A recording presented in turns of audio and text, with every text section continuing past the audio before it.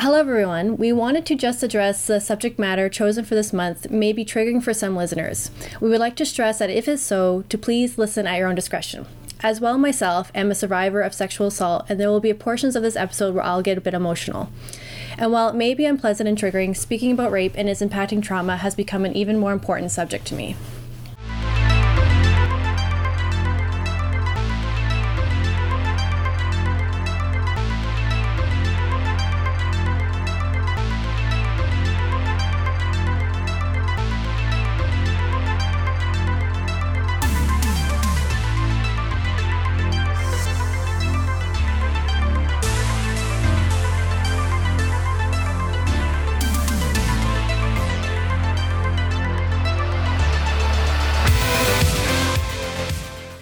Welcome to I Spit on Your Podcast, a monthly horror podcast brought to you by the Spinsters of Horror. This is the time once a month where Jess puts down her bloody knitting needles and Kelly steps away from the TV to discuss horror movies and sometimes other horror mediums with a thoughtful analysis, research, and passion. On this episode, we'll be discussing the ever-controversial subgenre of horror, rape, revenge.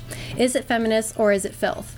The movies up for discussion are the classic I Spit on Your Grave, the inspiration for our podcast name, and the newly released MFA. So pick your poison and listen on if you dare. So Kelly, why'd you pick these movies? I picked I Spit in Your Grave because it is the infamous rape revenge movie. Of all the rape revenge movies, that is the one that is the most well-known. And MFA is, I think, a modernized take on the rape revenge story, and it was written and directed by women, which isn't often the case. So I thought it would be a great contrast of viewpoints, and they're very different types of movies, so I thought that they would be wonderful to go hand in hand together. They are indeed. They do cross different spectrums of the rape revenge genre, especially with a film like MFA, where it was like kind of like accidental, where it accidentally happens, but then she becomes a vigilante from that action. So I guess like the first question we want to look at and we want to ask is, are rape revenge films filth? Are they mindlessly sexually violent, misogynistic films, or are they feminist in nature? So, how do you feel about these questions, Kelly? I want to start it off by, and I love definitions, but the definition of a rape revenge film is a film or films that feature both a rape, either many rapes or attempted rape, or just one rape, and an act of revenge. So as a genre, one that I am definitely very interested in, I find it fascinating. The rape revenge genre is usually thought of more as particularly like of exploitation kind of schlock. You know, I Spit on Your Grave, Wes Craven's Last House on the Left. They were among the most reviled of the so-called video nasties. Roger Ebert said of I Spit on Your Grave that it was a movie so sick, reprehensible, and contemptible that I can hardly believe it's playing in respectable theaters. He also added that attending it was one of the most depressing experiences of my life. We have Mick Martin and Marsha Porter in their video movie guide. They called it one of the most tasteless, irresponsible, and disturbing movies ever made. That's with regards to I Spit on Your Grave.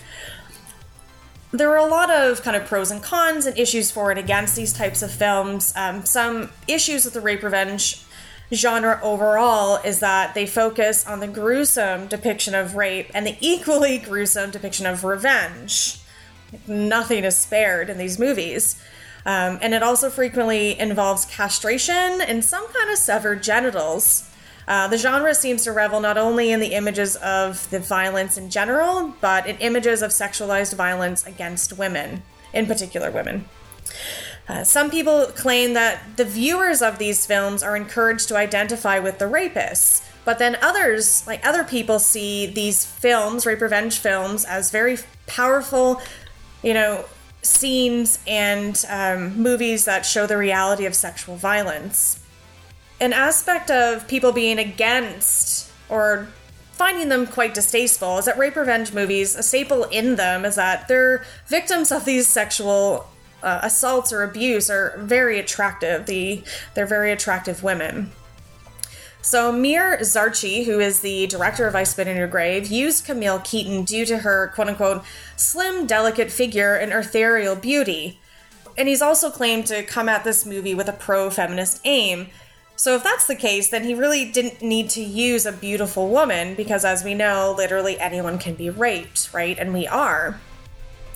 So these rape revenge movies fetishize the female Avenger, and when I was reading and doing the research, calling her the female Avenger, I really, really love, so I'll definitely use that throughout the whole podcast.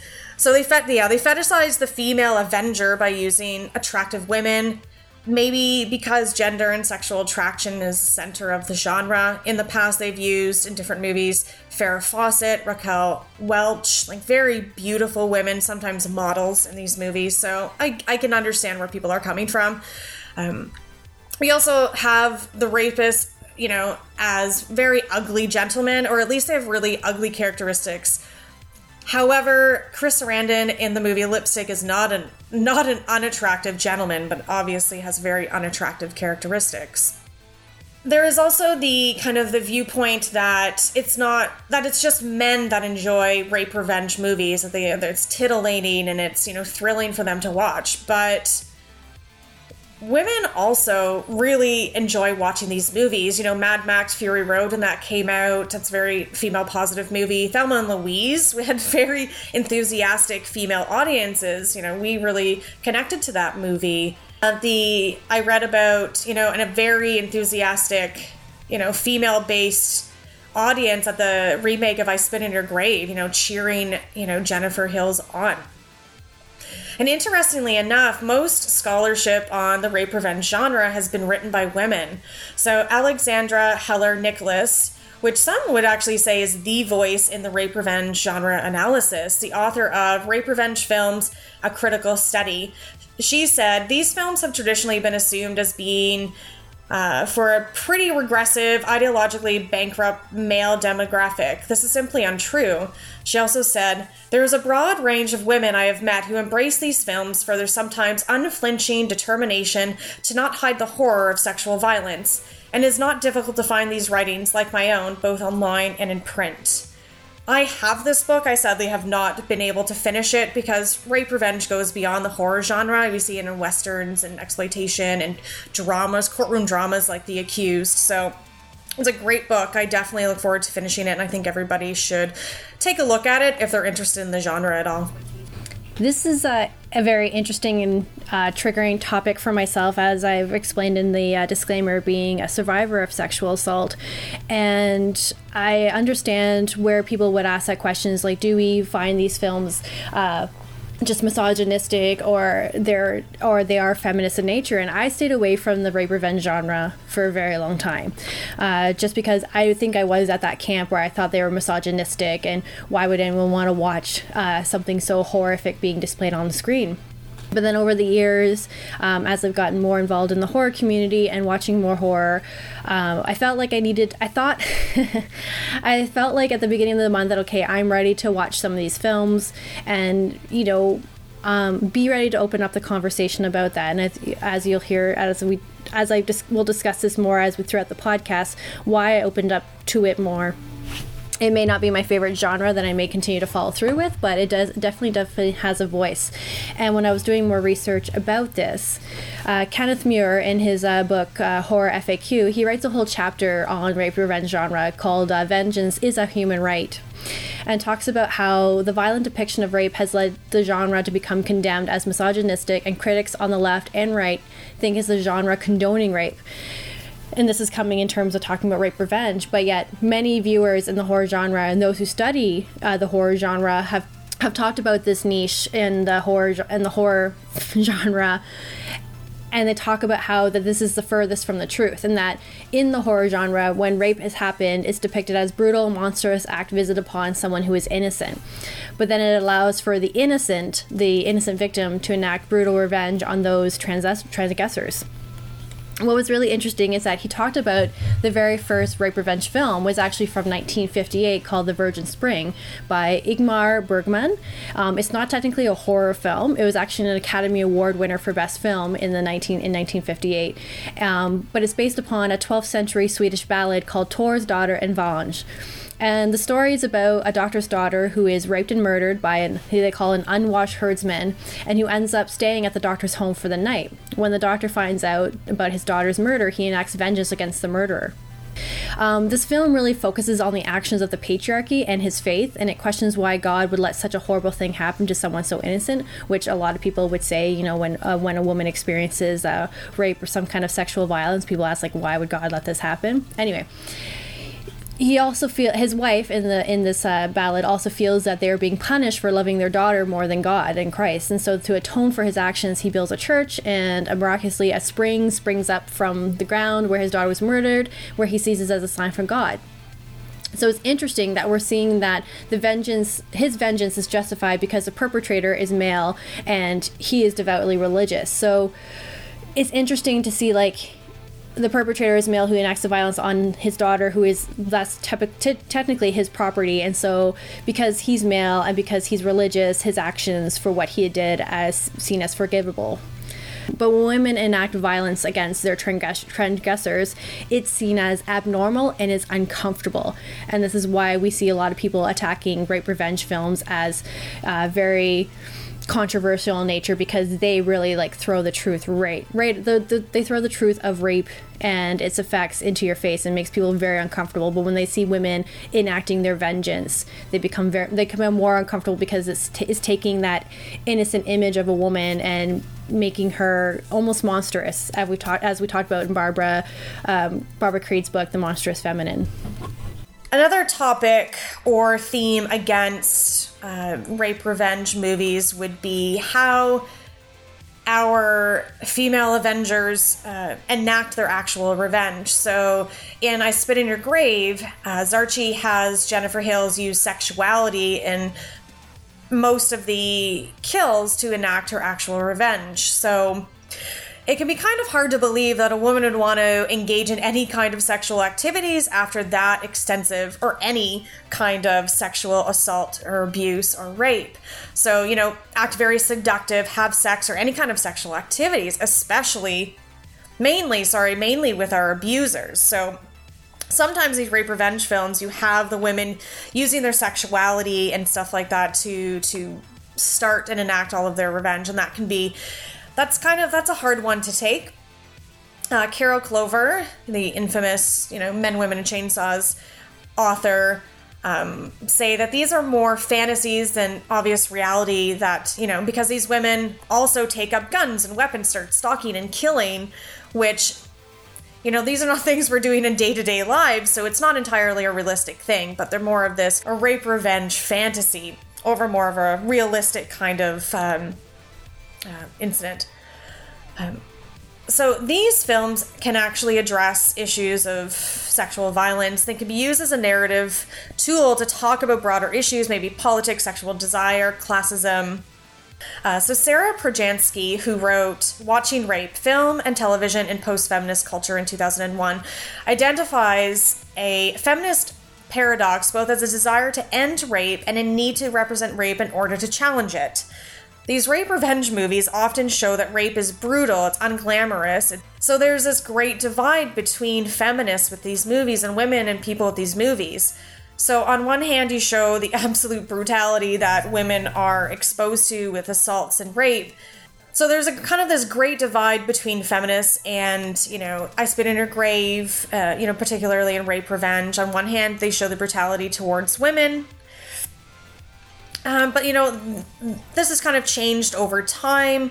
They originally really thought that they were sleazy, misogynistic, and only for male audiences.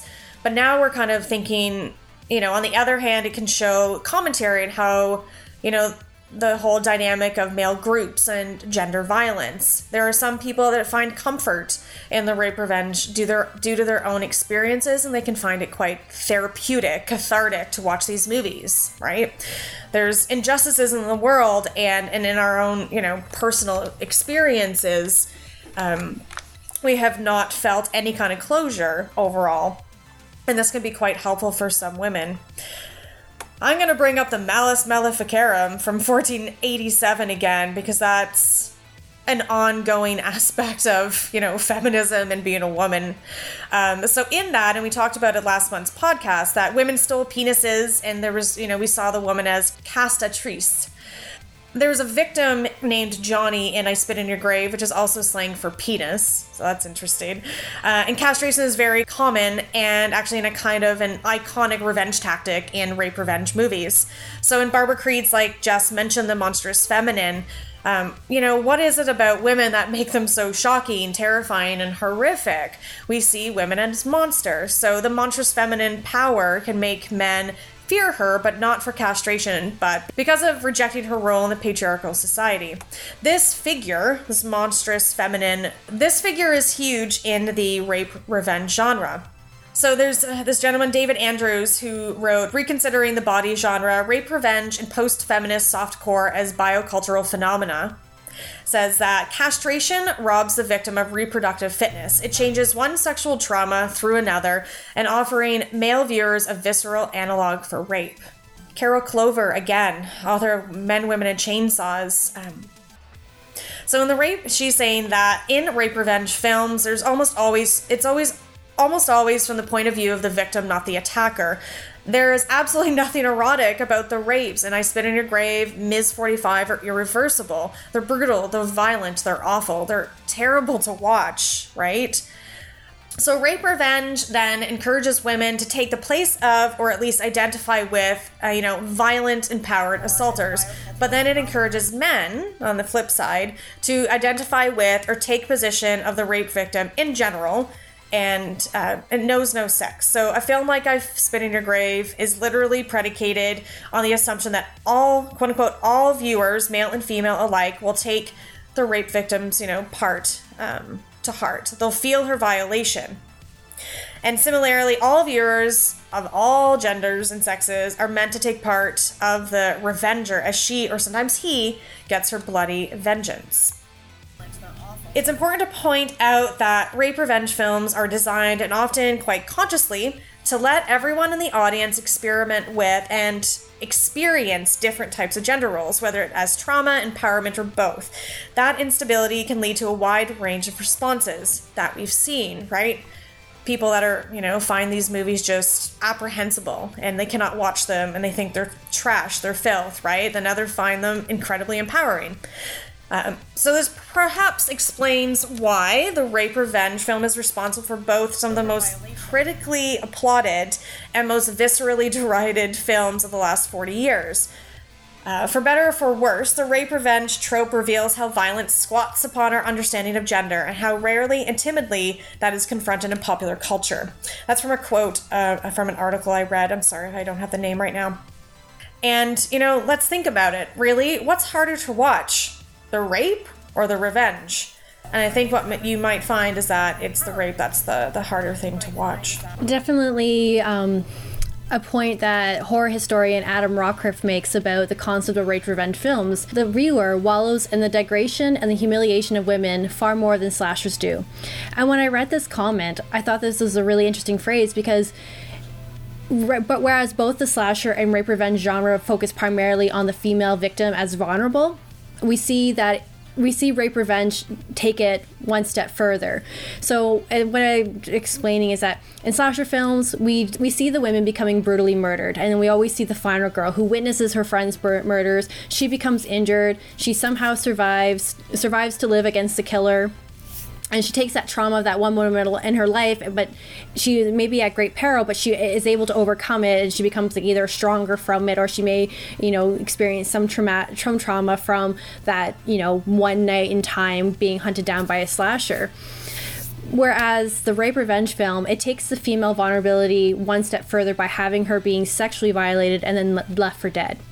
She has to make her way back to her old life, which will never be the same again, because the perpetrator did not take her life away from her in a very physical sense, but was trying to murder her, but also took her life away in a complete sense, because now I wanted to say like victim or victim/survivor. She now has to deal with the mental, physical, and emotional trauma that comes with having been violated in the most intimate sense. And even after she does take her vengeance, that act, the memory of what she experienced, will never truly leave her. So when I look at these films, they are feminist in nature because in these films we see women who take on that avenging role. They're trying to take back a sense of trying to take back their life. We see that with Jennifer. We saw that with Mary in American Mary. We saw that with Noelle in MFA. I can't remember. I didn't end up watching Revenge, but we see like these women are all trying to, in one way, take back their life, and from that moment that was brutally taken from them. But also, it shows the reality of the justice system, that it's still not a friend to women. So this was pointed out by Julie Bindel, who once actually physically protested, "I Spit on Your Grave." She wrote an article like years later, like saying how she was wrong and that "I Spit on Your Grave" is a feminist film because like a film like The Accused, where the accused ends up showing this, dreadful act, but it shows this like positive outcome of the victim being justified in being justified in that the court system was with her and behind her, when that's really not the case. And so it really does portray that rape and the aftermath of it for women is much more realistic than a film like The Accused, which is actually much more harmful because that's not a very realistic depiction of what it's like for women who experience rape and the aftermath of it.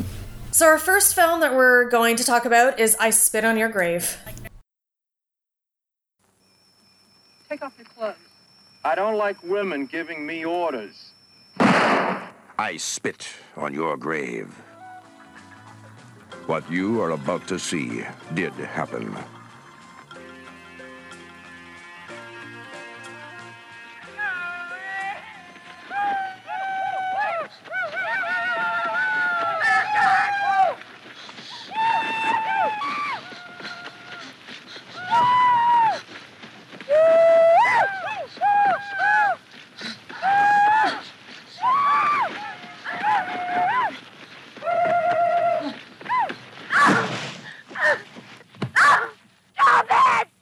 I spit on your grave. This woman will soon cut, chop, break, and burn 5 men beyond recognition. And there isn't a jury in this country that will convict her.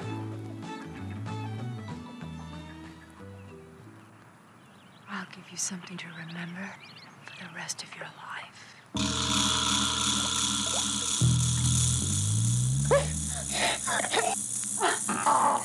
I spit on your grave. Relax. Oh, yeah. I'll make you feel like you've never felt before. God bless your hands. Wait till you feel this. Oh, yeah, that's fantastic. No, not that. I spit on your grave.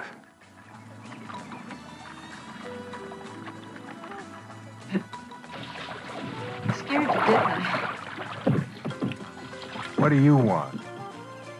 It's you I want.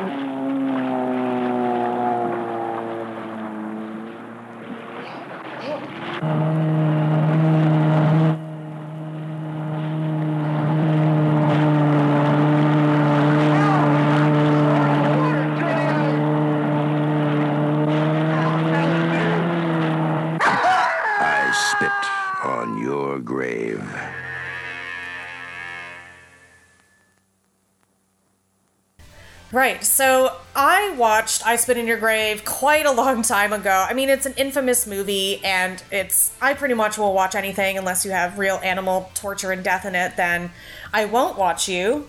Talking to you, Cannibal Holocaust. So I watched it a long time ago. I'm a fan of it. I'm also a huge fan of the remake that came out a couple of years ago. So I've seen this movie multiple times. For myself, of course, like any other horror fan, I've heard of I Spit on Your Grave.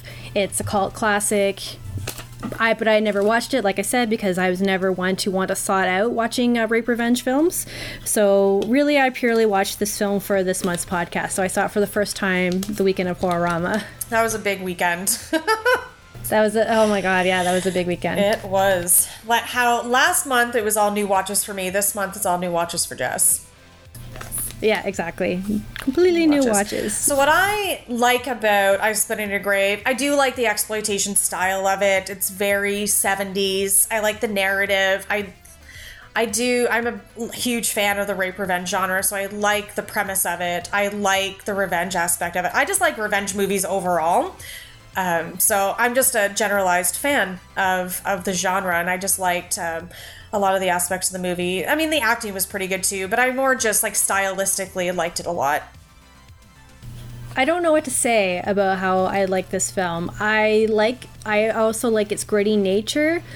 To me, it feels like it truly represents a moment of rage. Like, just that, like, I feel like that film is a very feeling film. Like, you just, like, how she goes from, like, this whole sense of peace and tranquility and quiet, and then this horrible inhuman act happens to her, and, like, the rest of the film is just, like, this pure feeling of rage, of just, like, going on and taking back her revenge on the perpetrators of the violence against her. So I like that aspect of the film. Mm-hmm. I mean, I don't know if it's these films where you're like, I love it. Yeah. You know what I mean? I don't, like, I can understand it. You gotta think of it as, like, just as a movie, as entertainment. And if you kind of bring it down to that kind of level, it's sometimes a bit easier. Yeah, exactly. So dislikes. Wow. The only thing, like, I would prefer in my rape revenge films for my female avenger to not use sexuality at all to enact her revenge. In the I Spit in Your Grave remake, she never at all, and any of her kills, uses her sexuality as a way to initiate the revenge. So, though I completely understand why it's used and how it can be effective, I don't like that particularly. Yeah, I know I have some comments about that later on that we'll discuss more in depth about the film. My dislikes about the film? Well, clearly the 30 minutes of being very uncomfortable and feeling sick to my stomach watching the whole scene of, like, Jennifer essentially being hunted and raped multiple times. That was really hard to watch, which obviously makes that film, the film that it is. But I disliked it, and I also disliked it because it just ends. Like, you just see that last scene at the end where she's on the boat, and it just ends, and you don't see anything else after that. You don't see how, like, she's now killed, like, 4 men. How does she feel after this? Does that adrenaline of rage when she goes, like, over, does, like, what happens right from there? So to me, that's why the film just feels like a moment of, like, pure emotion and adrenaline happening. Right. Yeah, it ends very abruptly. It's like this moment in time type deal. So before we get into the way, like, Kelly and I like to do our podcast is, before we like to go in and talk more about our thoughts about the films, is we kind of like to give some context to these films as to why, they came out around the time, and kind of connect it to some more real events that are happening. And so when we look at a film like I Spit on Your Grave, it was filmed in the 1970s. And so what we wanted to look at is kind of like a brief, it wasn't very pleasant research, but a brief history of rape in the 70s and a time and what it was like for women. And so a little bit of a kind of brief history, and it's interesting because the 1970s, once again, as we talked about in our prior podcast, was a huge time of change for women and lots of movement and for feminists, for women, for female rights, and the real growth of the feminist movement. And at the same time, this is where we also saw a growth of the rape crisis movement. So prior to the 70s, victims of rape crimes were usually subjected to further victimization by the defense in the courts. And a lot of people who experienced rape were typically women of color. So 4 women of color, Ineza Garcia, Joanne Littler, Yvonne Wanro, and Desi Woods, were all convicted after killing their rapists in self-defense. So this inspired the early stages of the rape crisis movement in the 1970s, because this crisis moment was actually led by women of color who were not only fighting against racism, but also against years of sexual violence against women of color since the time of slavery. And so the beginnings of this movement were all about confronting and breaking the silence of the issue of rape. This movement was concerned about the experience of women and legitimization of the victims' claims. The goals of the movement were 1, to disrupt the change and social norms that promoted oppression of women and violence against them, and 2, to create a support network and a blame-free environment where women could seek support and aid. So by the 1970s, the U.S. federal government had about 1,000 rape crises in operation. Legislations came out. Some states reformed their laws to redefine the consequences of rape convictions.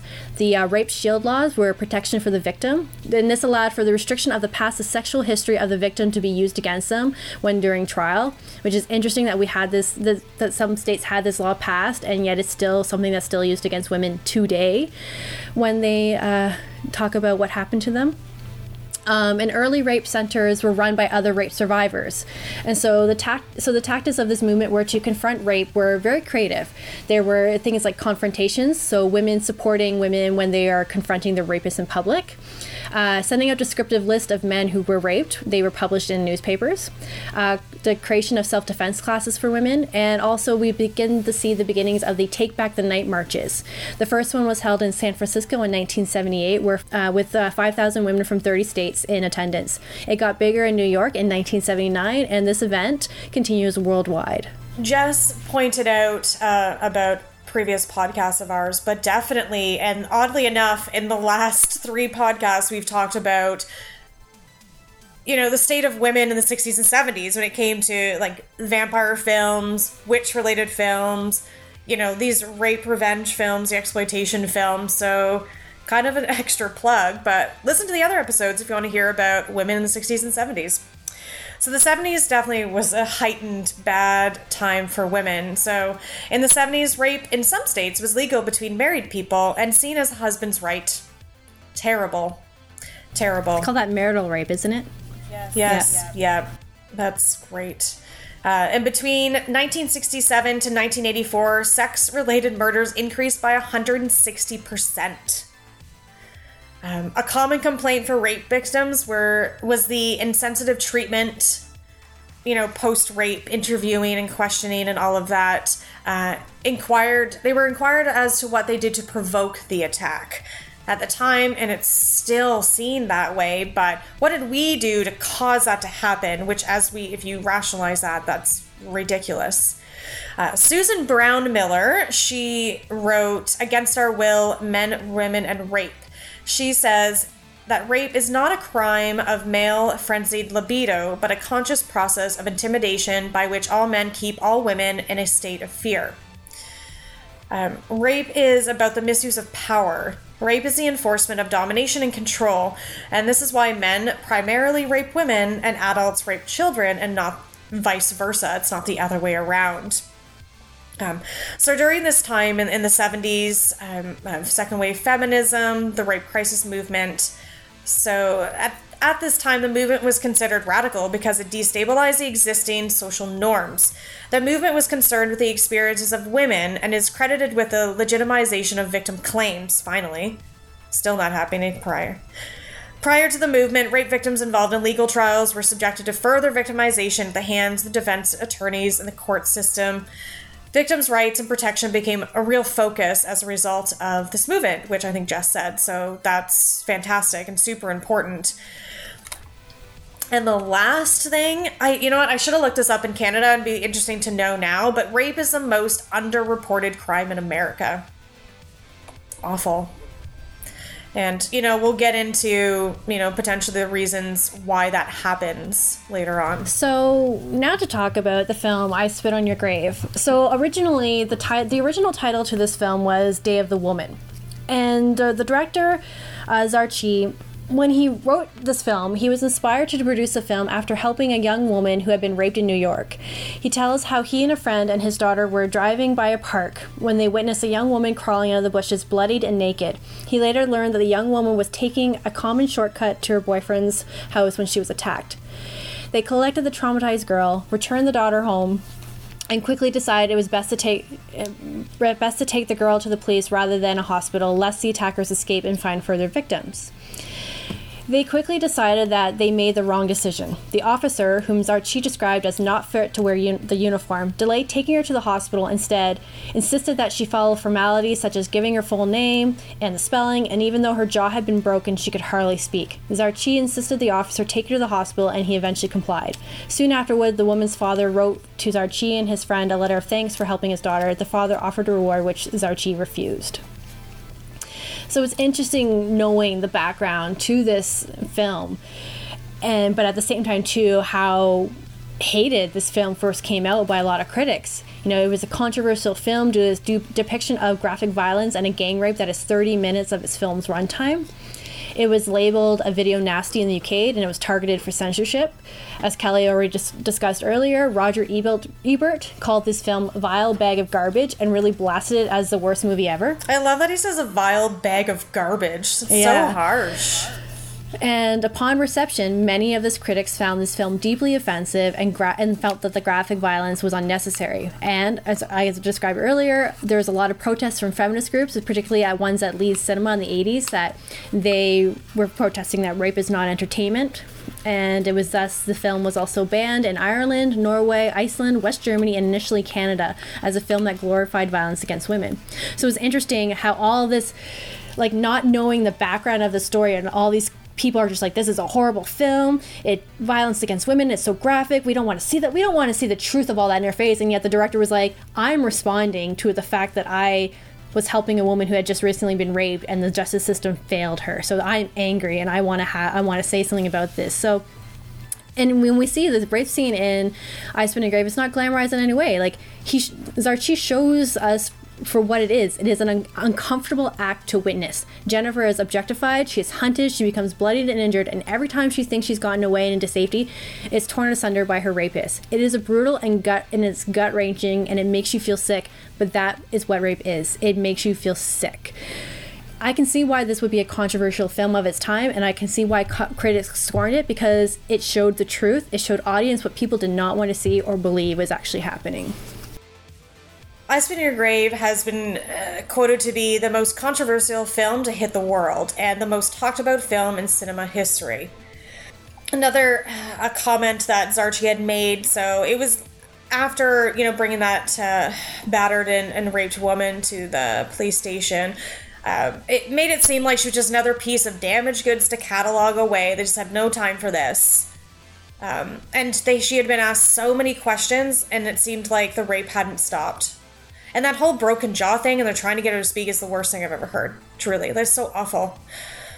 So Zarchi has said that, it was necessary to show the rape explicitly in order to make clear the brutality of it. So I Spit in Your Grave addresses what other rape revenge films perhaps have failed to represent, which is the challenge of representing the reality of trauma and rape itself. The inability to capture the magnitude of human suffering that results from sexual violence. That's a quote from Alexandra Heller Nicholas of Rape Revenge Films book. I Spit in Your Grave is marketed as an exploitation film, and exploitation films, feature suggestive or explicit sex, centralized violence, drug use, nudity, gore. They can be bizarre, destructive, full of rebellion and mayhem.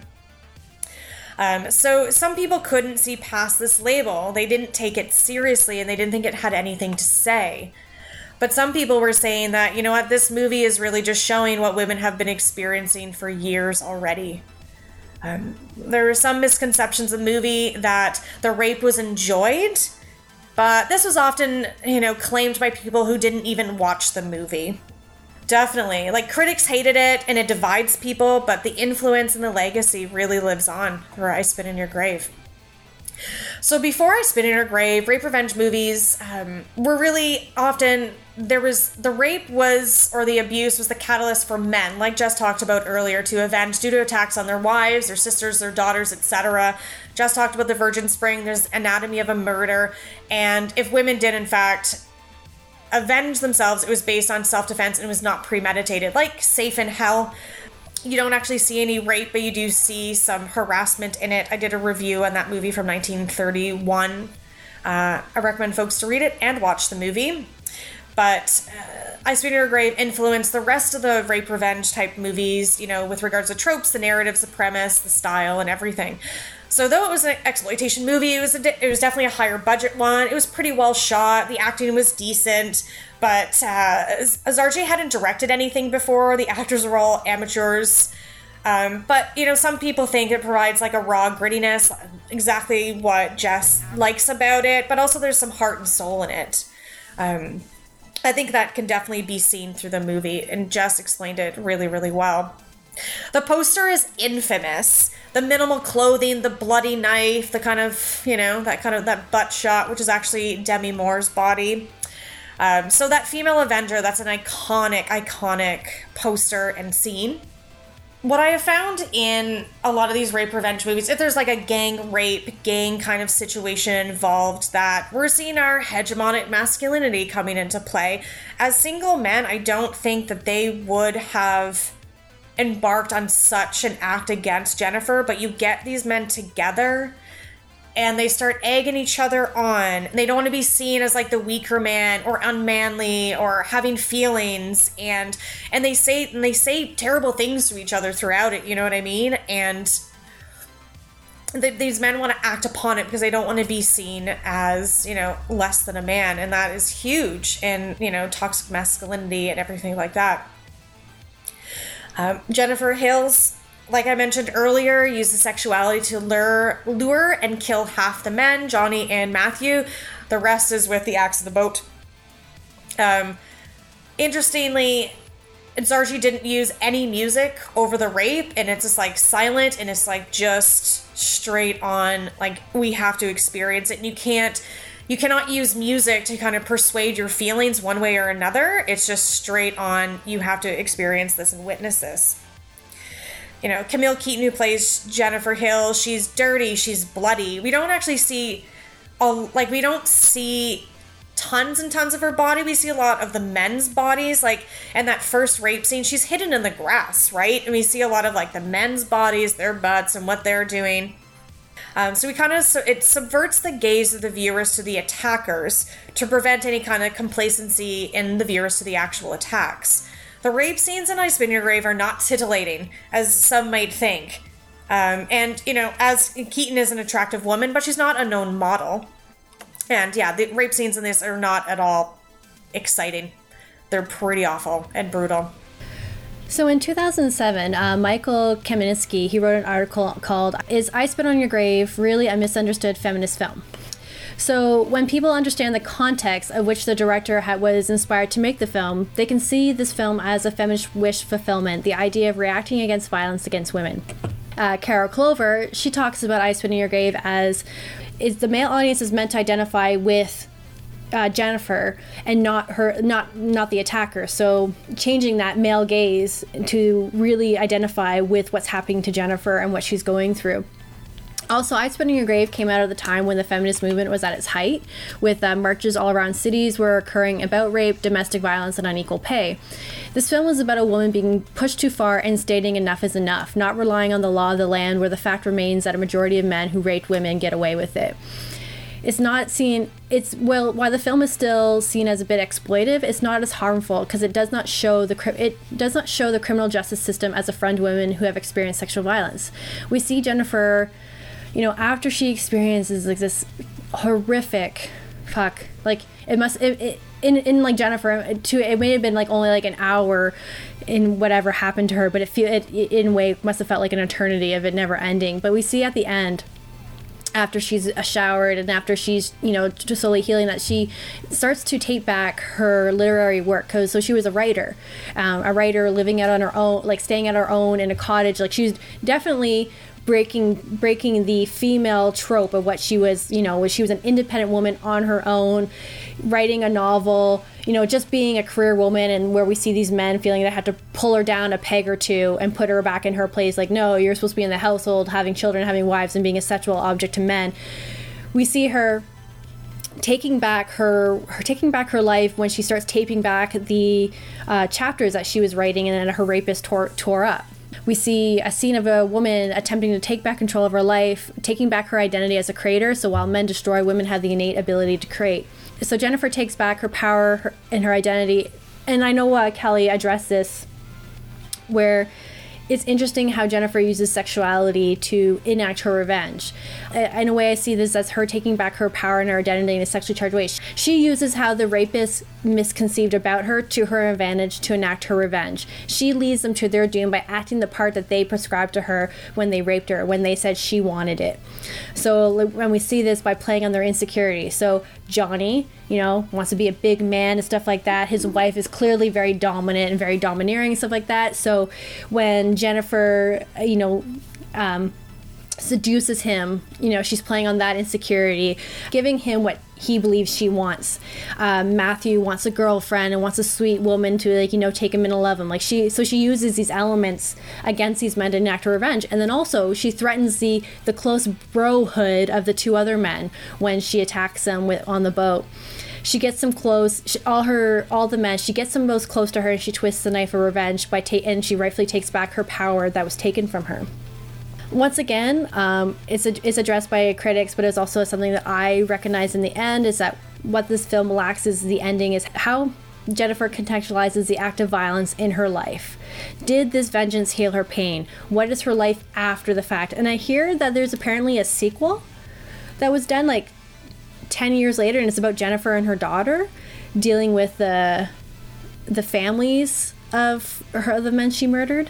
Yeah, there's 3 more. There's Spit on Your Grave. I don't remember their names, but there's 2 more. And due out next year is Zarchi's true sequel called I Spit in Your Grave, Deja Vu, which stars Camille Keaton reprising her role as Jennifer Hills. Yeah, so that's the one where they're looking at, years later that she's... Many years, yeah, exactly. Many years later of what happens after the rape. So that's interesting. So another question that typically comes out about I Spit on Your Grave is this film a feminist film, or is this a film about vigilantism? Which is something that we will discuss further in the next film, after Kelly discusses more about this one. Right. So I Spit on Your Grave. So it goes against rape myths. So 5 rape myths are: women enjoy rape. They do not. No. No means no means yes. No. No means no. Women invite assault by provocative clothing and behavior. They don't. And, in A Nice Spit in Her Grave, she was quote-unquote asking for it. She showed all those men her sexy legs, right? So obviously she deserves it. Another myth: men have sudden, uncontrollable sexual urges. They don't. The rape in I Spit in Your Grave is actually premeditated. And rape normally is committed by strangers. That's often by people we know. So the rape revenge genre in these films, one of the aspects of it that I like a lot is that there's actually these female characters are incredibly strong. They survive against their oppressors. They enact their revenge. And exactly what Jess was saying, overall the rape enables, let's say, Jennifer Hills to become an agent of change in her life. Sarah Projansky, again, says, rape allows for the Avenger her independence to appear, and it makes us complicit in the revenge. We feel that they deserve it. Quote unquote, when women fight back against violence and abuse, their actions are reasonable and warranted. A neat little thing that when I was reading, it was brought up, and I thought it was super fun. So I Spit in Your Grave and Halloween, it was interesting too. Came out in 1978. So our rape avenger is a man-made monster. They become this after the attack. Jennifer was her writer, a writer going about her life, just living her life, and then this terrible situation happens, and then she becomes the Avenger. But also we can see these Avengers, the female Avenger, are also kind of final girls. Jess alluded to this a little bit earlier. So in slashers, the rape revenge movies can be seen as a hack and slash, and our female Avengers are the final girls. So comparing to Halloween, so Jennifer is a much stronger final girl than Laurie Strode. Strode is a man saving her in Halloween 1 and 2. Jennifer kills everyone without anyone else's help. She does everything herself. She figures it all out. She orchestrates everything. She's sane, she's intelligent, and gets away, presumably, with her murders, but we don't know. She uses her wits against the attackers. So the final girls, or survivors, are showing kind of the most important refutation of the argument that women are constantly victimized in horror and movies, especially in horror movies. And they're viewed as misogynistic. But we can also argue that the protagonist gives a feminist voice to the horror genre. These rape revenge movies turns a slasher trope around. Women are doing the stalking, the hunting, and killing of often young men. Slashers are triggered by trauma, same with the female Avengers. And I really feel like rape revenge movies really are showing an element of subversive cinema. Jess, on the spot, I'm going to ask you, how do you feel now that you've seen I've Spit on Your Grave that our podcast is named after this movie? Wow, that's really putting me on the spot. Well, I wanted it to be named that. It also sounds really cool. But you had never seen the movie, but agreed to have our podcast named I Spit on Your Podcast, inspired by a movie you hadn't seen. So how do you feel about that? Now after seeing the movie and seeing... This is really putting me on the spot. After seeing the movie, I really can... Fuck. You know what? Fuck it. I'm just going to say it. You guys are going to learn a little bit about me. I fucking relate to this in the sense of having gone through what I've gone through in my life and being a survivor of sexual assault and being able to help kind of turn my life around and kind of grow past what my trauma did to me. I feel like I kind of become an Avenger in my own life. And so, yeah. Does that... That's great. So you're happy, and we can continue calling our podcast I Spit on Your Podcast. We can definitely continue still calling it I Spit on Your Podcast. Because if you had very negative thoughts about it, then, I don't know, that might have been a problem. I've honestly have had no... These films have not given me any negative thoughts. In any way, they've inspired me in a very different way. Excellent. Which I know we'll hear about in your retrospective. Yes. Excellent. So the next movie we're going to talk about is MFA. What are you thinking for your thesis exhibition? I'm hoping that it invites the viewer to look closer at the emotion that's not typical. Yeah, we're not noticing emotion. Let's jump in the deep end this year. Can I just see what you're doing? Cool, I like this a lot. So my roommates and I are having a party tonight. You wanna come? Look at you, hot stuff. You meeting someone special? There's this guy that I don't even know if he's into me. Hi. I actually feel like I might be moving away from painting. But you're so good.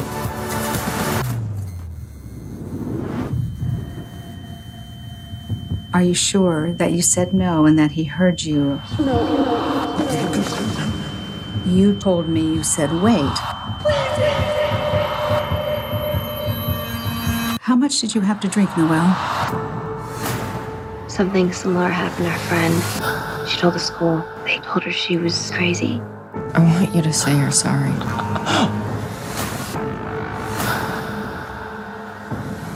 Did you see Luke last night? Yeah. How long did you stay? Don't let it ruin the rest of your life. I'm sorry to just show up like this. Your story has really inspired me. Your thesis is about my rapists? Not just yours. Mine too. You here all by yourself? Not anymore. Did you try to take advantage of me? I know you're right, Ken. Meet a boy? Something like that. He's one of the football players from that rape case last spring. It's not your responsibility. The cops, they are not protecting us. For every one of me, detective, I'm guessing there are a few who never even tried. Why don't you start there? You break the law, there's gonna be consequences. I guess it depends on which law you break.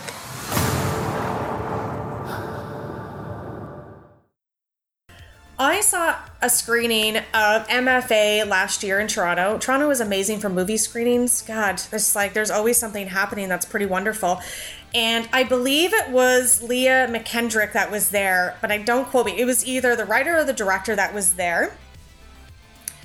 And I saw that movie and it completely blew me away. It's also very emotionally destroying. And I have watched a lot of movies, The weirder, the sicker, the better. I've watched the Serbian film, The Human Centipede, Sallow, Headless. Like, I will watch anything, like I said, that doesn't include true animal cruelty and violence. But this one, I've watched it twice now, and it sticks with me for days and days after. And no other film has done that for me. None other before MFA. So I heard about this film, I believe through either an article in Rue Morgue magazine or on their website. And I remember being interested and wanting to see it because of what it was, obviously what it was projecting, but apparently it was also talking about how it was like a purely feminist film. This was my first time watching the film. I watched it yesterday, and it literally destroyed me. Yeah. Very powerful film, but yeah. What were your likes? What I so much enjoy about this movie is that, like I said in the beginning, I think it's an incredible modernization of this classic rape revenge tale. It's a much more relatable scenario. It shows much more kind of details, kind of quote unquote, kind of like behind the scenes of, you know, what happens post-rape, not just the revenge aspect of it, of, you know, the period before you take revenge, the period after you take revenge, then everything in between. It showed everything, right? You had closure, you had everything that you wanted within a movie in MFA.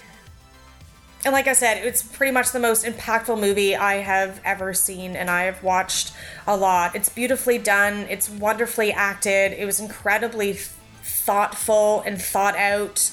It's just wonderful overall. When I say this film destroyed me, I didn't like. This film is very powerful because it not only does it really relate to what women experience still today about rape culture and what happens on campuses to young women, you know, the things that happen to like protect men who are apparently going to be like rising stars or some bullshit like that. But it really shows the trauma. And I think like we all understand that the act of rape is traumatic, but people have a tendency maybe to forget that how traumatic it is for the survivor after, what they have to go through when they break their silence, and how that experience is traumatic, or how to live day to day, and the various ways that people try to, you know, live after a moment like that in their lives. And so to me, watching Noelle's evolution to heal her trauma, the realism of this film, just how well it was written and how well they were able to portray how like one act of, you know, senseless violence against another human being can change someone forever. What did you dislike about it? I don't think I disliked anything about it, but I think if I did, it was very real. I want to say like it was almost too real. And maybe just because there's just some parallels that kind of reopened some wounds for me. So yeah. That's totally fair. That's definitely fair. I disliked nothing about this movie. So getting into the context and discussion of MFA, we're going to talk a little bit about what is rape culture and everything, you know, what's the status of society and women and rape and assault and everything right now.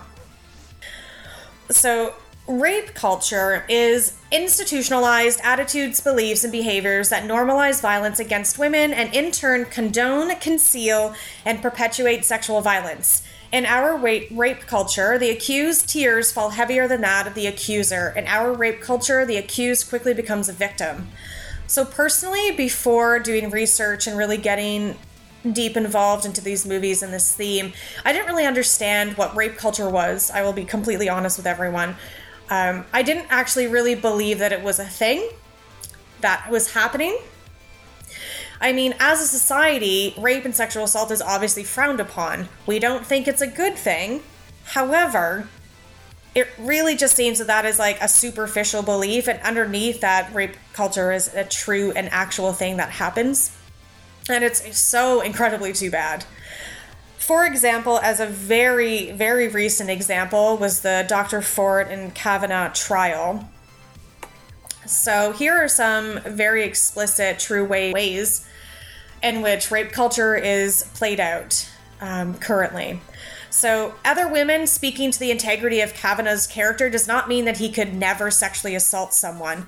So just because someone hasn't assaulted you and they seem like a great person does not mean that they are not capable of these types of acts. I even personally had somebody that I know, and we are thankfully no longer friends, say that because someone didn't rape her, that means they couldn't have raped anyone else. I remember hearing that she had said this, and it was not surprising because she was kind of mentally ridiculous in all ways, but I was like, are you actually kidding me? There was a rapist within the vegan community, and I couldn't even believe it. So another example of rape culture, drinking does not cause sexual violence. The person that is drinking and the culture in which they are socialized does.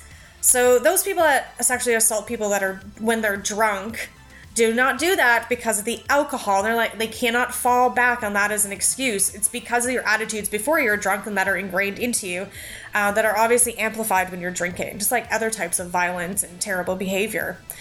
Women and their bodies are a battleground for power. Very few women have access to credibility, and even those with Dr. Ford's privilege are not going to be believed. This is because sexual assault is about power and control, and typically those that do not have power are the ones that are most often victimized. So we have Dr. Ford, who was a doctor. She's highly educated, she's well-spoken, she's also white. If her story is disregarded and the process made so difficult for her, can you actually imagine anybody else, without her social standing, how that would have played out for them? In rape culture, being accused of sexual assault ruins lives more than the assault itself. So we know the criminal justice system is simply not set up to serve justice to survivors of sexual assault. It fails us time and time and time again. The sexual assault typically happens between two people. It ends up being like a he said, she said type scenario, and they often know each other, and there's few witnesses there to present their testimony and their experiences with it. So in reality, the pursuit of legal justice for these survivors is over before it even begins. And this is why I'm sure so many people don't report, because why bother? Nothing's going to happen from it, and it's awful. And so in this way, Kavanaugh's humanity comes first, and his humanity outweighed Dr. Ford's. In the end, that is what ended up happening. And we see it time and time again where the lives of the attackers are very minimally affected compared to the victims of said assault. I'm going to talk a little more about rape culture because, as Kelly gave some great examples, there's also some other things that we see in terms of rape culture, and I'm going to also give some more further examples and also talk about ways in which you can combat rape culture.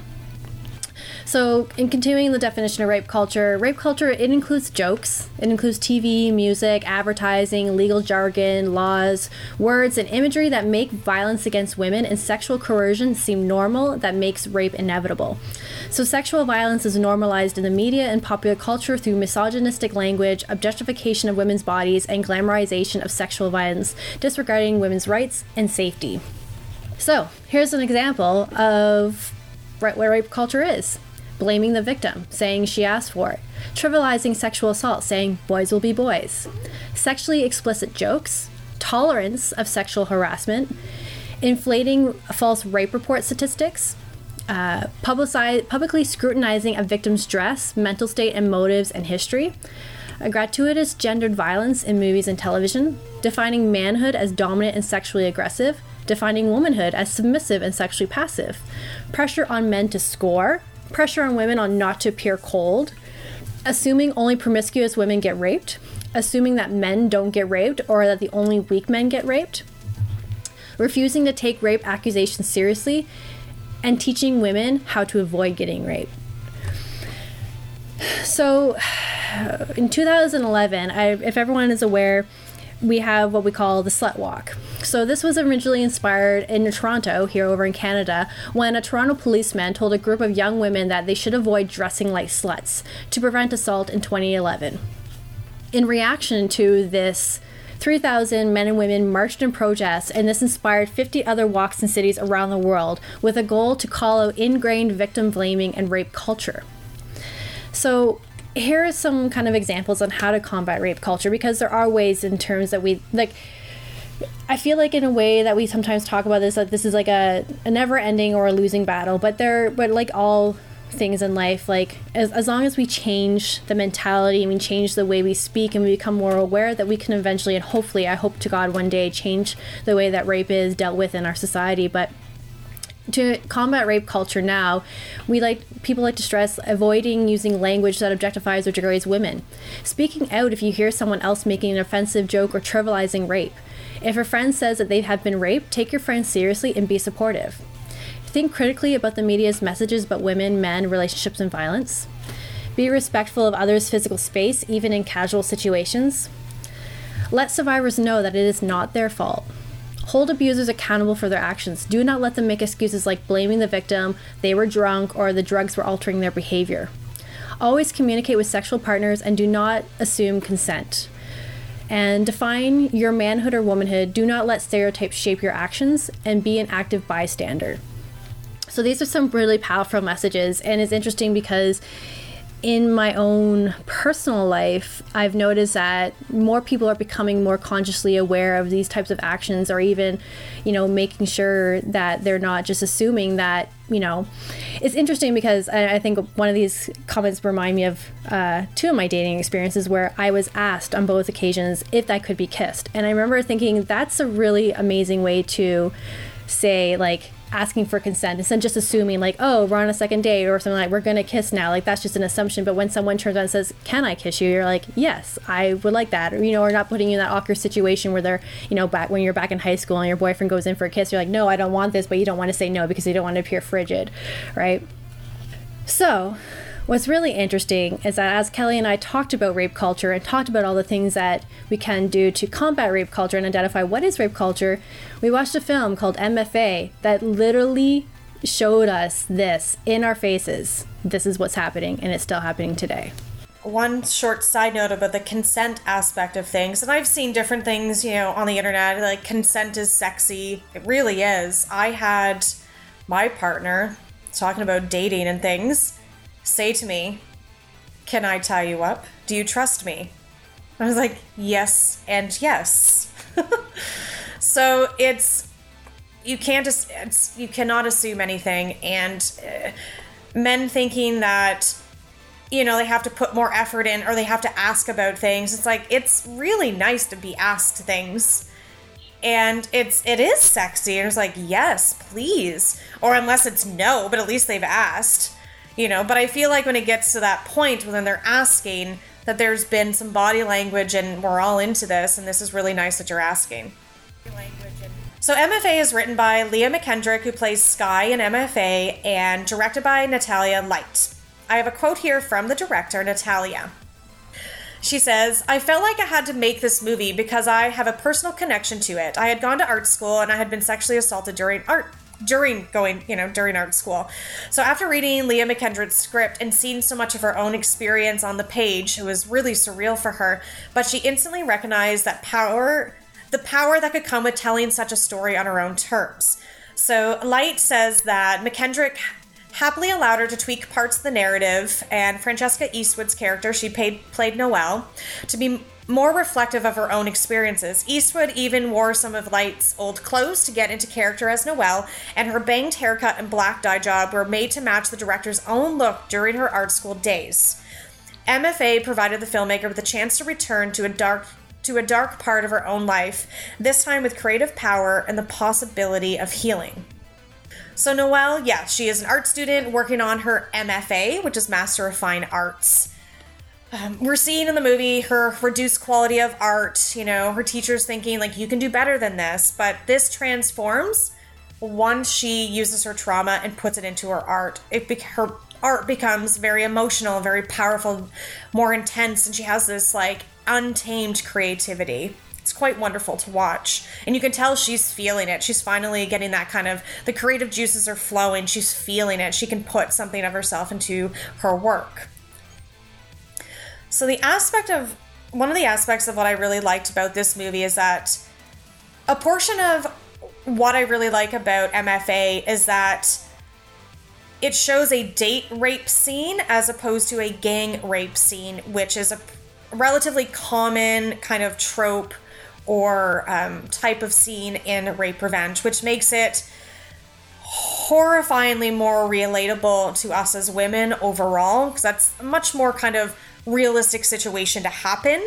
You go to a party, it happens, right? Instead of like a gang rape at a cottage. You know what I mean? So it's much more relatable and definitely, you know, an example of the current climate that we live in.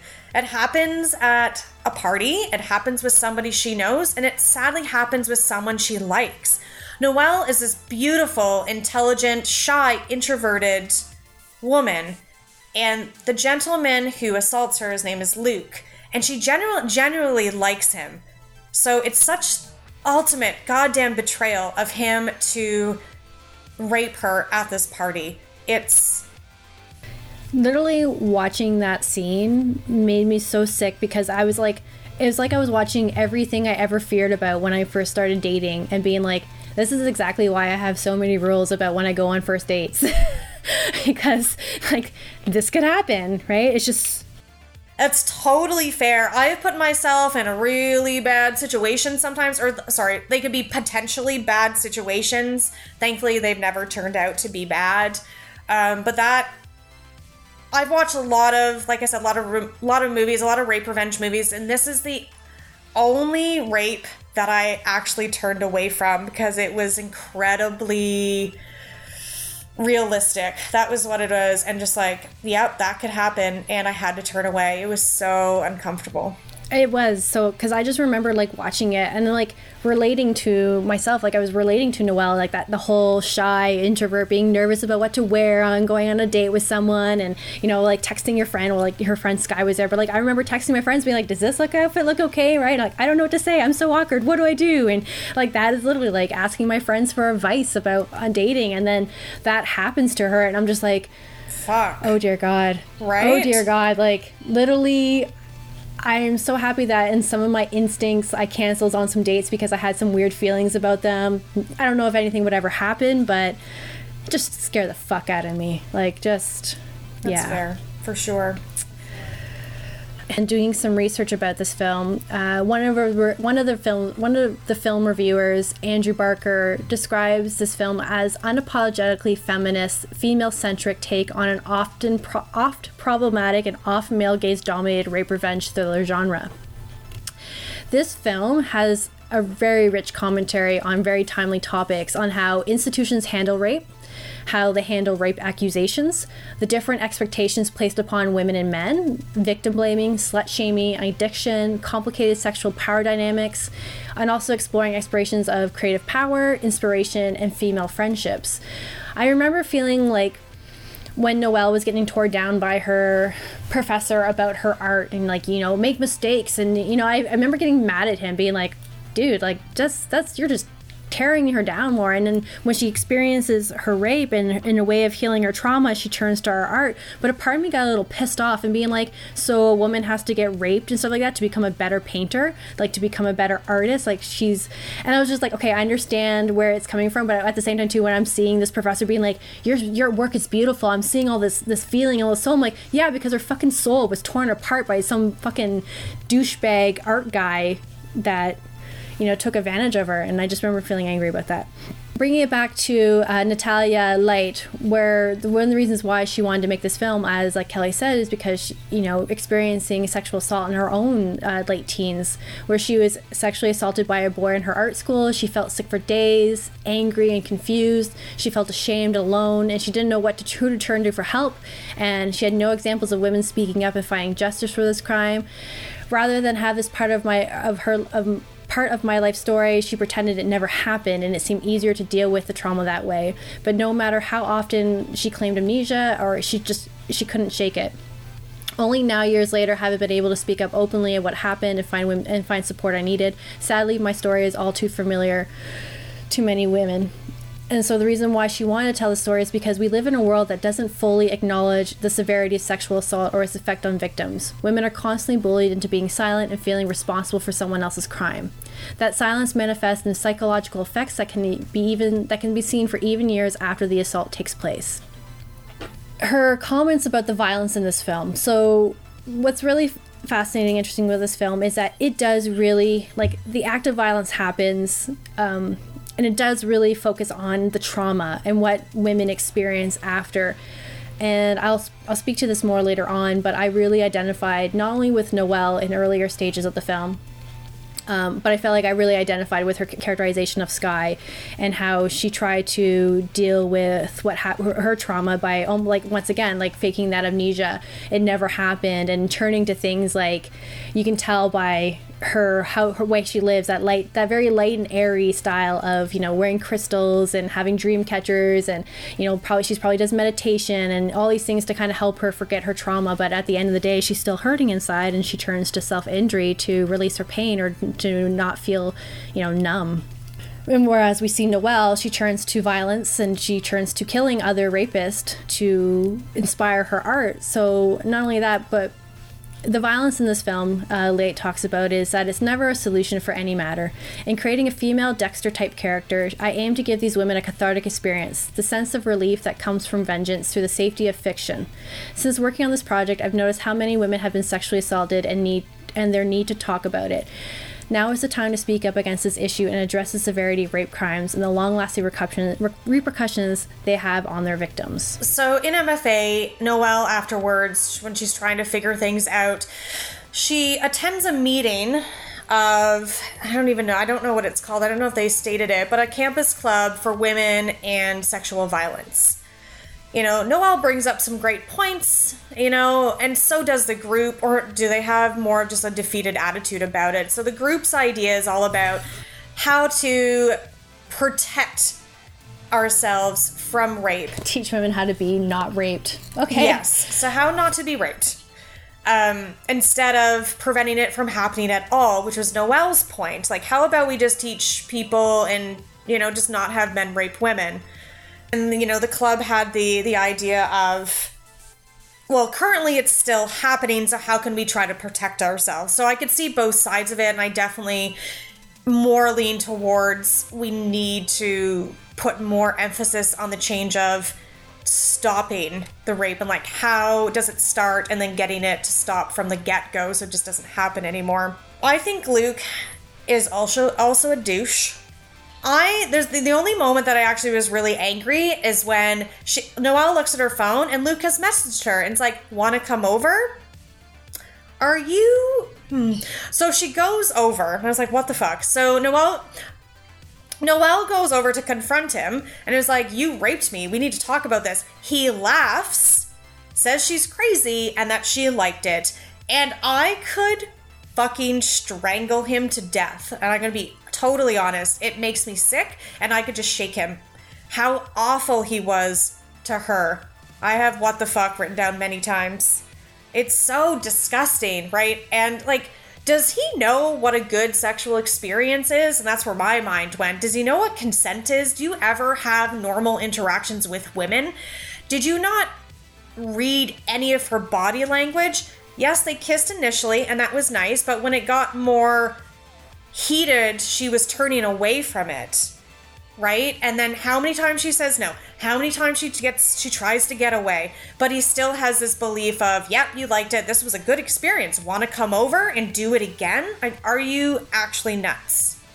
And I think, like, what is going on in his head that makes it seem like this is appropriate? It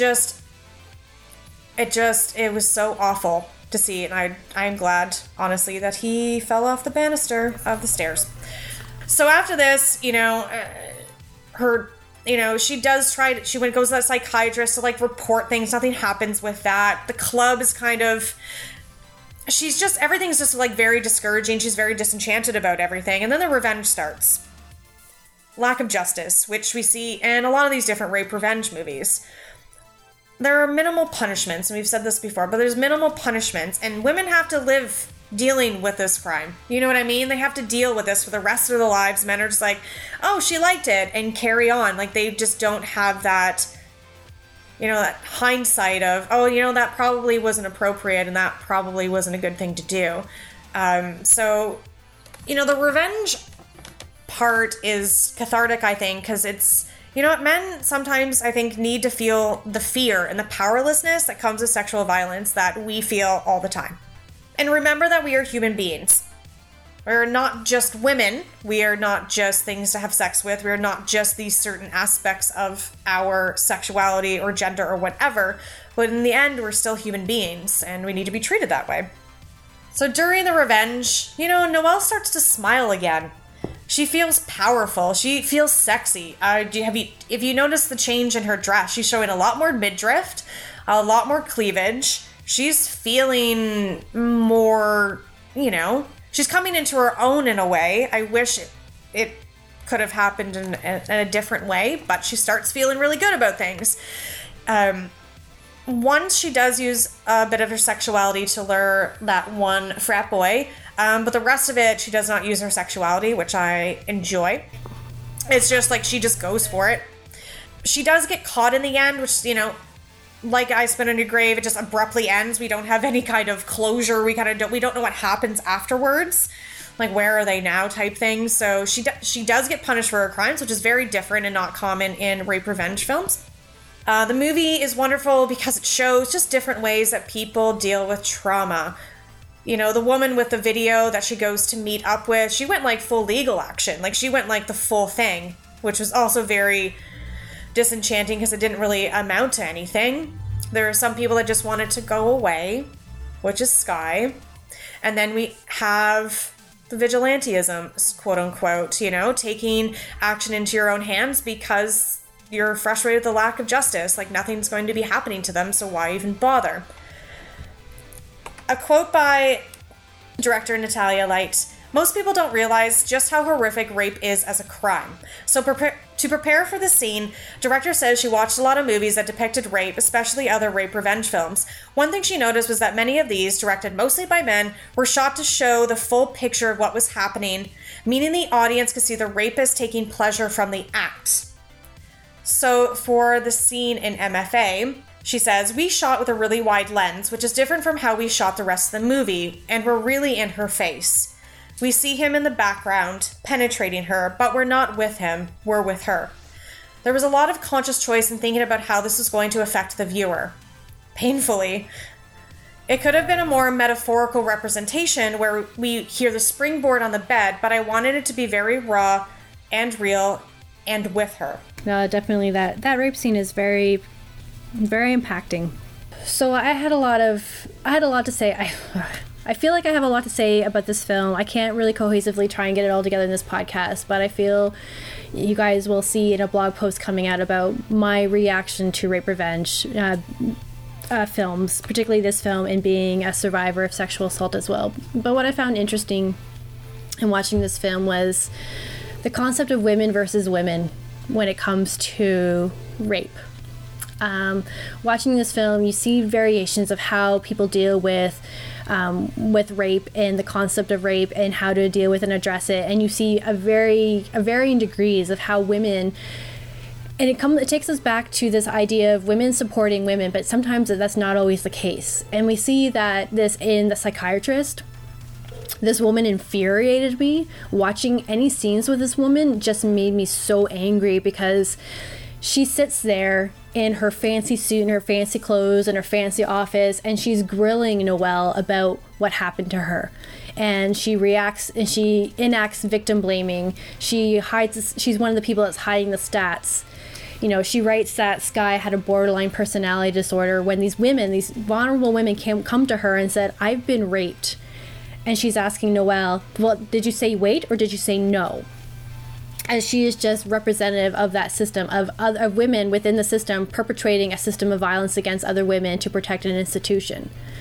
The women's group, a group of middle, upper class young women trying to help survivors of rape. And they do this through beauty drives. They do this through fundraisers, the whole introducing nail polish that indicates a date rape drug. And I can see where their hearts are all in a good place, but it's still not enough, and it almost feels defeatist. Like they're just perpetrating rape culture by just giving tools to women to feel safe. And this is where I've addressed that this is an example of rape culture, that yes, you can give tools to women to feel safe, but it shouldn't be that way. We should be ending to fight rape. We should be educating men and women that rape is wrong. Consent is sexy. This is what is important, and no means no. And that it's ridiculous that women have to always play it safe and always live their lives in fear of being raped. And then we also see the female survivors. We see the mutual understanding between women, but through fear. So both Sky and I think the other woman that she meets, her name was Lindsay, when they both come out and then they talk about their rape and they break their silence, they are accused of being seen as crazy and lying. And also because their social statuses, Lindsay talks about how she's like, oh, I'm poor and stuff like that, so you guys wouldn't believe me against some rich Ivy League guys. And we see this sisterhood and survival while each of the other, but they're still alone when they tell each other to hush.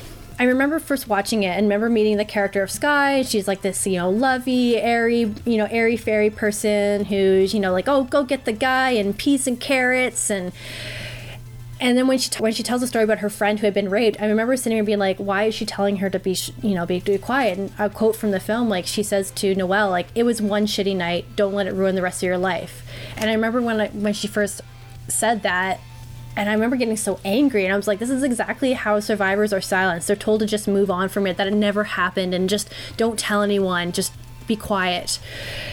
But then you find out her story, and you find out that she's trying to protect Noelle because she's already experienced the trauma of telling someone that she's been sexually assaulted, and how the courts went against her and the courts didn't believe her and they made her sound like she was crazy. So she was trying to protect Noelle from that same trauma.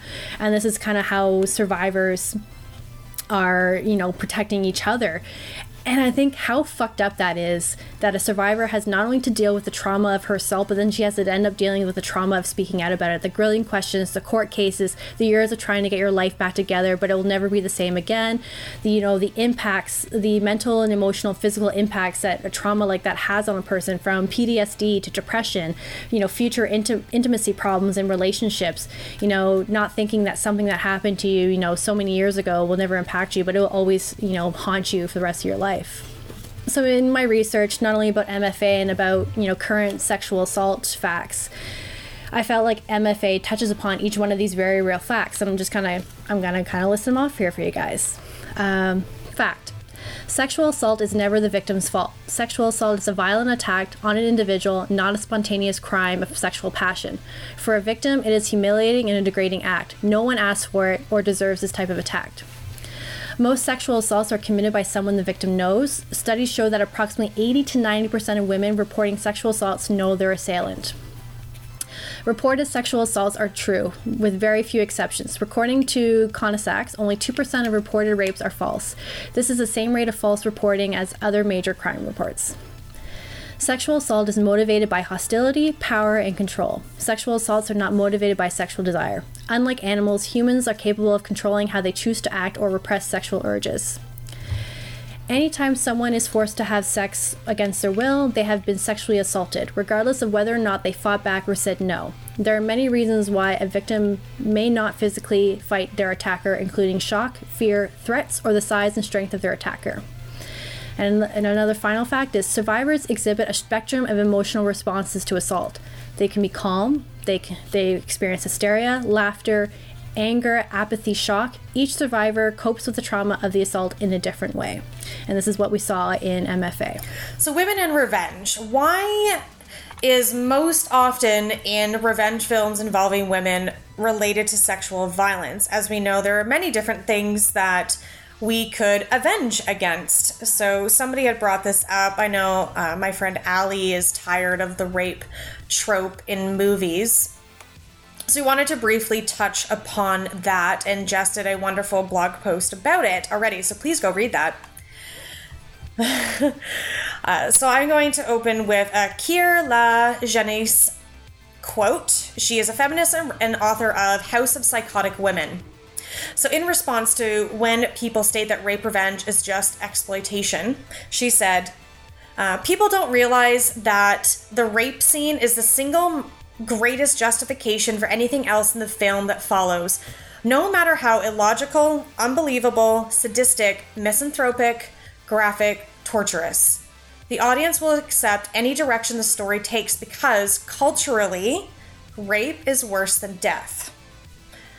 So culturally, rape is the worst thing that you could do to a woman, which is probably why we see so many rape-related revenge scenarios.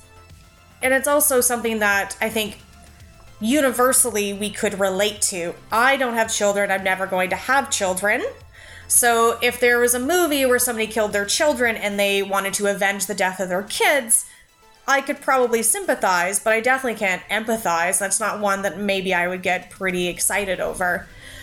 I will say, though, I would John Wick anyone's ass who came and killed my cats. Oh, fuck, yeah. Anyone touch my cats, I'm fucking gonna murder every single person. Right? And I want to see that movie. I want to see a John Wick movie that it's a woman and a bunch of fucking cats, and they come in and kill our cats, and then we fucking... Oh, God, no! And then it's like, let's have Charlize Theron maybe do it too, because she's quite wonderful. Go out and fucking kill everyone. I want to see that movie, folks. I just don't want to see the cats being killed. Of course not. You don't see the puppy killed in John Wick either. You just see the dead body. It's probably not real. It's not real, but yeah, things are so... just the idea of someone killing my cats, I'd just be like, oh my God. It's my fucking nightmare. It is. Like somebody breaking into my place, you could steal literally every single item I own, but if you do anything to my cats, that's it.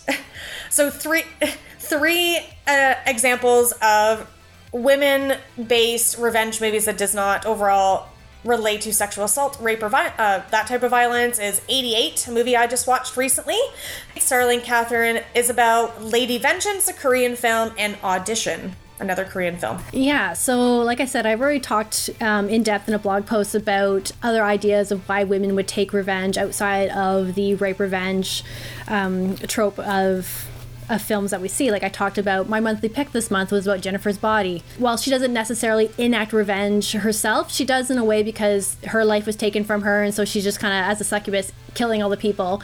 But her friend Needy ends up taking revenge on her behalf. You know, we see in other types of films, and I've talked about this about, Beatrix Kiddo in Kill Bill. Her revenge comes from her life being taken from her, where, she was murdered and her child being taken away.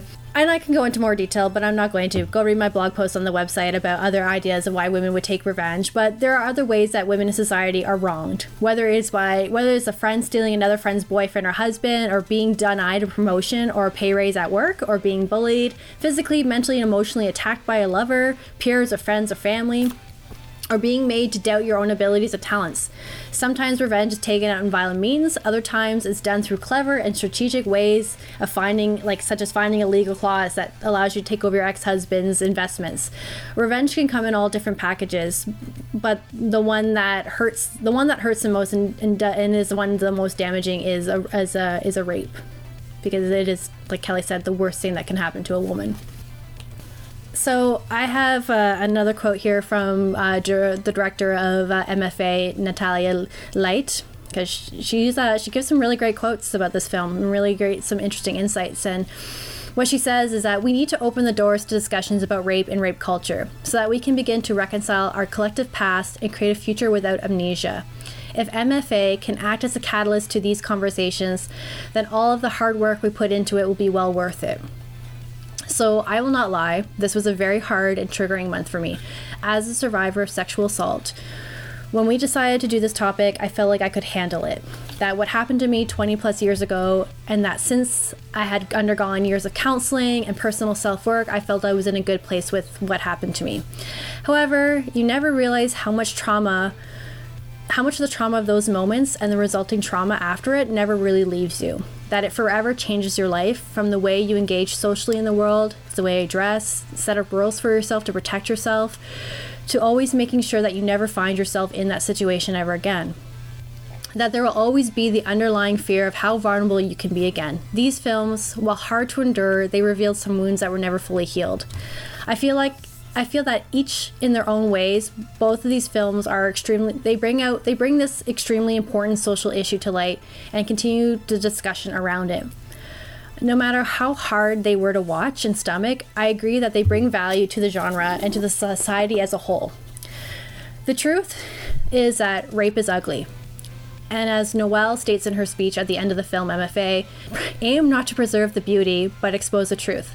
Dare to make the world uncomfortable with your honesty no matter what the consequence is, because the world will be better for it and you will be better for it. My final thoughts will begin with that as our opening question, and the title of this episode is, are rape revenge movies feminist or filth? I find them feminist, and I've never thought anything different. I think they're very empowering revenge fantasies. I want to say I thankfully have never experienced any sexual assault or rape, but I feel like saying thankfully is a really weird thing to be thankful for. Maybe I'm just lucky. I don't know. I'm glad for sure, and I am sorry for everyone else that has had to experience that. I can't even imagine. So I can sympathize. I cannot empathize with the women in these movies, but I definitely can sympathize. Rape is still a contentious issue. I hope one day it's not, likely not in our lifetime. We have Trump. We have the Weinsteins. Like, this shit is out there still. It's terrible. I remember recently hearing about the rape kit backlogs, that there are hundreds of thousands of untested rape kits in the US. And there is a website, www.endthebacklog.org. And these are the people that are advocating to test these get these tests done. There's DNA on these tests. Maybe we could bring some closure to some of these people's lives. It's not going to make them better because their trauma is forever.